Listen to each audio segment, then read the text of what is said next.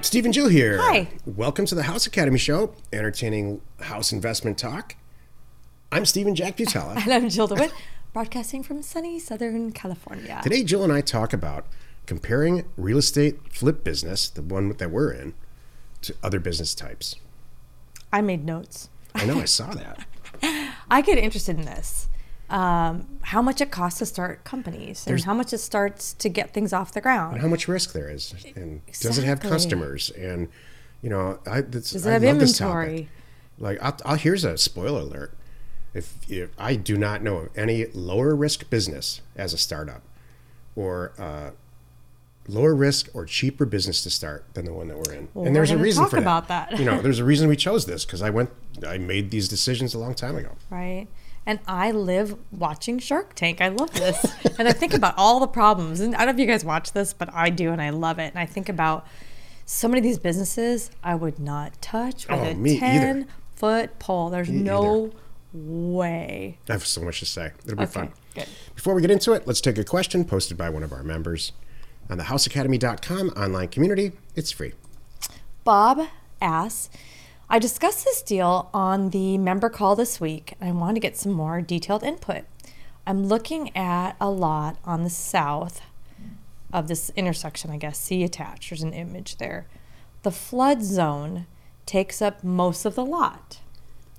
I researched the subdivision setback, which is 50 feet from the property line, and then I superimposed that and the neighbor's home footprint onto the lot. It looks like there's enough room to build a home. This is master's degree level stuff. I love this.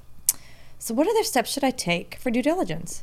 I was told to get an info report on the call, but I don't want to shell out that kind of money, and I'm really not sure that it's going to get me the answers that I need at the end of the day. I have something to say about that. It's not. Well, it still might save you.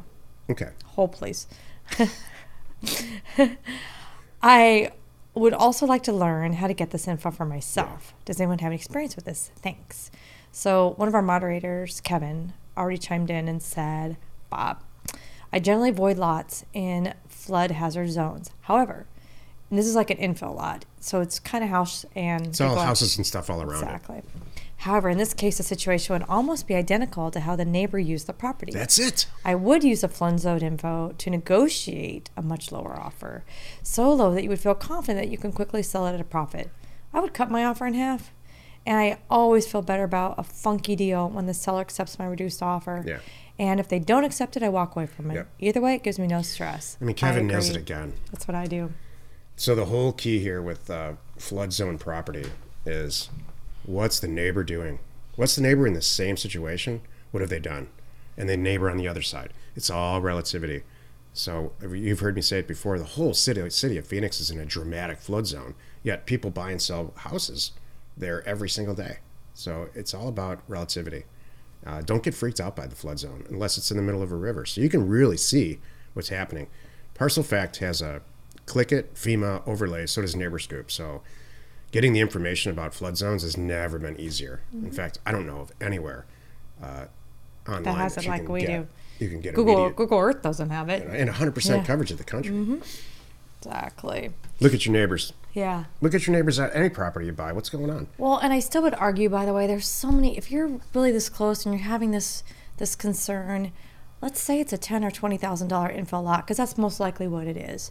You know, are you really going to worry about $1,400? I wouldn't, or whatever. I think that's what an info report. Because I don't think it's going to get them the information. Yeah, but you know, it'll either make it a beautiful purchase or it'll save you. No matter what, I've never thought, oh, that was money wasted. Yeah, neither have I. Ever. Yeah, it saved me. You're right, there's times that I got the info report and I'm like, woohoo, it's even better than I thought. And now when I market the property, I'm going to attach this info report because then my buyer sees everything about the property and they know what I know. This is the greatest thing on the planet. Or, wow. Glad I didn't buy it. I spent $1,400 and it saved me $20,000 because I almost bought this stupid thing. Right. This would have been a mistake. All right, you're right. Thank you. Today's topic, comparing the real estate flip business to other businesses. This is the meat of the show. Which is funny because to me, like, doing that is like insurance. And I'm a little more of a risk taker in life in general. Like, you know.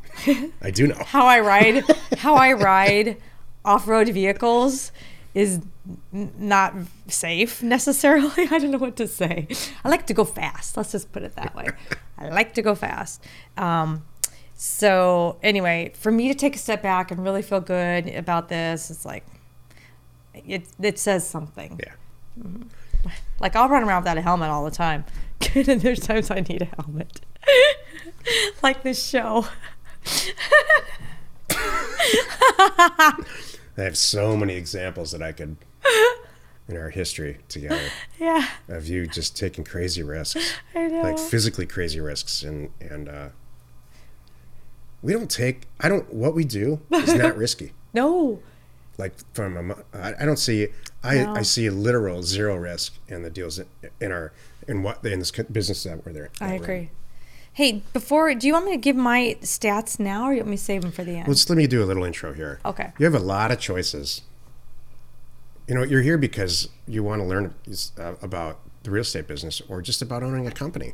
I hope it's the latter. I hope you just don't want to learn about buying and selling land or houses. I hope it's like, hey, my mind's open to buying and manufacturing or starting a manufacturing company, or maybe I make some stuff at my kitchen table and I want to start an Esty thing and fill some need that nobody's filling, or maybe I want to buy a convenience store. Maybe I want to buy a strip mall and own one of the places in there. Maybe I want to start a grocery store for a very specific type of food, and on and on and on. There's so many options. We're so lucky in this country that we're 2 weeks away from owning your own company and your own destiny.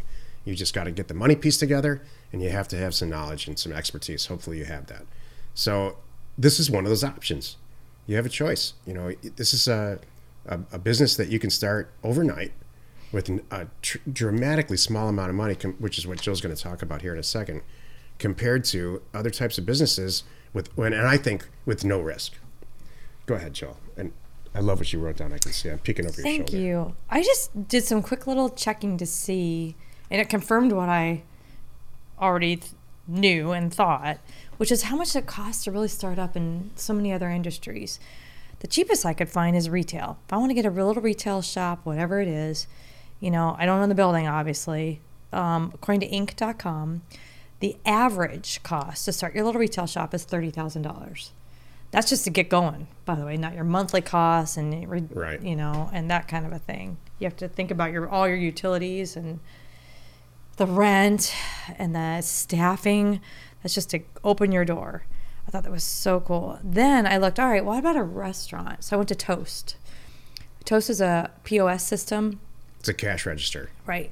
That manages everything. So they do for all kinds of different restaurants all over the country, maybe all over the world. I don't know how big Toast is, but it's all over the world. The average restaurant, this is scary. And this is if you don't own the building, too, by the way. The average cost to get started a restaurant is $375,000. That's a lot. You can see where we're going to go with this. Yeah. On this episode. Okay. Then I went to, all right, well, just franchise in general. I don't want to start my own thing. I'm going to buy something somebody else has already done. So I went to, it's called the Balance SMB, which I think is a banking, finance. Anyway, so they're talking about just franchises in general. The average fees just to buy into a franchise, $30,000 to $50,000. Yeah. And then the average to get started, average. They say it starts at like from $10,000 to $5 million, by the way, depending if you want to have a Panera Bread or something. The average to get started is $200,000. And Jill's exactly right. I'm sure the stats are right. But what you really need to look at is risk. So yeah. Do I want to get a Papa John's pizza franchise for $500,000, but I know my sales pretty accurately are going to be this from get-go. And I accept the fact that I'm probably going to clear about $70,000 to $80,000, and I've got a helper that really knows the business and the whole. So there's very low risk in that, but it costs a lot of money. I'm okay with that. Costs a lot, low risk, get it. What I'm looking for is very, very low risk, very, very low cost, right? Because we're starting something new. So it's not, even though I just did this whole Papa John's thing, I'm still personally on the hook for the rent. It doesn't work. And this retail shop is crazy. The stuff that's stacked against you to make this not work is staggering. So let's say it doesn't work. Am I out the $30,000? No. You're out $30,000 startup costs. You're out the 5 or 8 months you tried to make it work. Don't forget the 5-year rent that you signed. And you signed a rent agreement personally that you're on guarantee. The hook for forever. So there's a lot of things to consider. It's not just the money. Mm-hmm. So again, let's look at, and we can bring in college education. That costs, $50 to $150,000 or more for Ivy League scenario. Then Then you're going to go get a job, or hopefully that's going to cover it. So the cost of our stuff is so low, and the tools that are included are staggering. So I'm just thinking about our industry and our business. What risk is there in sending out a bunch of mail offers? Several come back, let's say 10, just for a round number, and then you have all the tools right in front of you. You're in your pajamas still. And your wife's barking in your ear about going on vacation next month. You better make sure that we go on vacation next month. You can't do that with any of these other things. It's true. You're not tied to some location. You're not tied to how many customers walk through your door that way. You're not tied to any of those things. Those are all issues that kill businesses. It's true. Or marriages. Yeah. Or both. No kidding there. So this business is, you get out of it what you put into it. And if you need to go on vacation for whatever reason or leave, then you do. Exactly. So it stops for that month. Or you hire somebody like us to handle the stuff while you're gone. Or you do it part-time in the mornings, but then you go do on the tour with your family and get on a jet ski later. So we've done that. Here's the killer for me. Here's the thing that stops me in my tracks about companies. If I buy a restaurant that has 40 seats in it, and I turn those seats, because the planets are aligned correctly for me that year, I turn the table turnover 3 times every day, 7 days a week, that's the number I'm going to make. And it stops right there. That's it. I can't stand those caps. If I get a clothing boutique, like Jill said, I'm limited to the people that are going to walk through the door that day. And there's only so many that can walk through. No matter what I do, no matter my sales promotions, no matter how great my clothes are, all of that's a bad idea. We talked about franchises, same thing. It's going to be limited. That every time you look at a franchise, any of them, the best Domino's pizza locations generate about $800,000 to $900,000 a year in revenue. Average, it's around 600 or 300 to 600. I can't remember the numbers, but that's it. The only way to do it, make more money, is to do it again. There is no cap on what we do. We don't take fees or any of that. There's no fees or any of that stuff. So if you can do 10 deals, you can do 10,000 deals. Yeah. We've done 10,000 deals, Jill and I, more than that. I love that conversation. That's what I talk love. To people. Like, all right, if you could do 10, you could do 100. And you're like, yeah, I guess you're right. And then I'm like, okay, now you can do 100, you could do 1,000. They're like, you know what? You're right. Or you can do 20 next year at 100,000 each. 100,000, especially with houses. I think this is the House Academy show. Yeah. Now you're making $2 million and not a lot of work. Maybe you have a personal assistant. Maybe that's it. It's funny. We have several people in our group in House Academy. They are operating. They're doing the numbers they want to do, and they don't want to take on the staff. So they've got they find their sweet spot, and they love it. They're like, you know what? I know I can do that, but I don't want to have payroll. I don't want to hire this. I outsource these 3 things that I hate. Yeah. I have Pat Live, so I don't answer my phone. Or get a partner. I have this person doing this. I have this person doing that. I pay them per deal, whatever it is, and 1099 or however.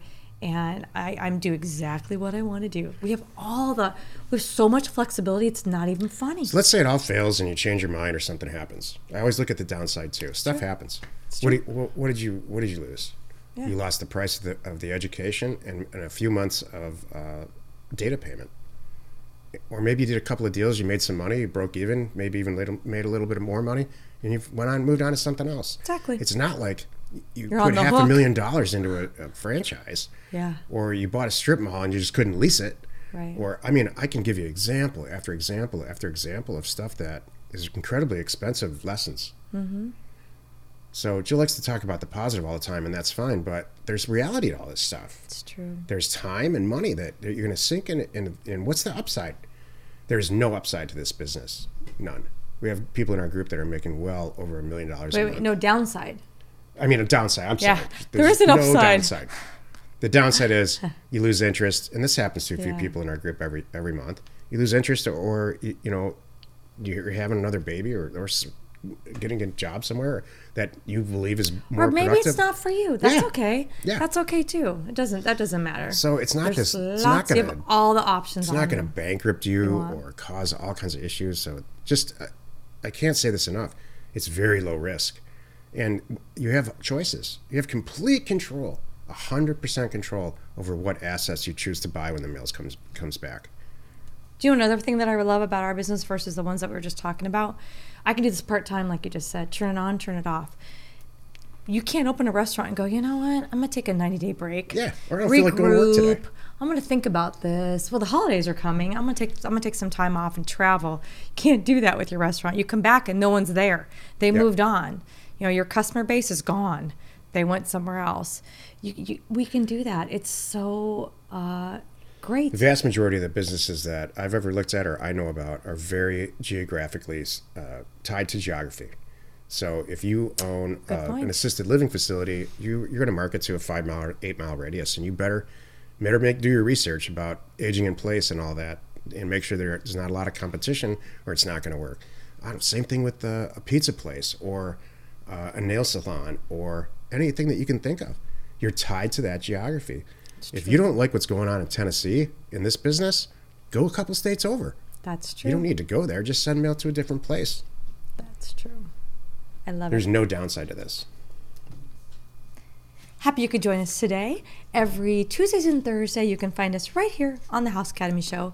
And Monday, Wednesday, and Friday, if you don't get enough of us, you can find us over on the Land Academy Show. Tomorrow on the Land Academy Show, the episode is called, I don't want to learn something new. Oh, gosh. You're hilarious. You are not alone in your real estate ambition. I'm going to have a blast on this show tomorrow. I know you are. I've been wanting to talk about this for a really long time. I know. And there's a lot of reasons why. If you are a person who's not really interested in learning anything new, you're super happy with your job and your situation, you don't need to listen tomorrow. At all. Okay. The House Academy Show remains commercial-free for you, our loyal listener. So wherever you're watching, wherever you are listening, please subscribe and rate us there. We are Steve and Jill. Information and inspiration to buy undervalued property.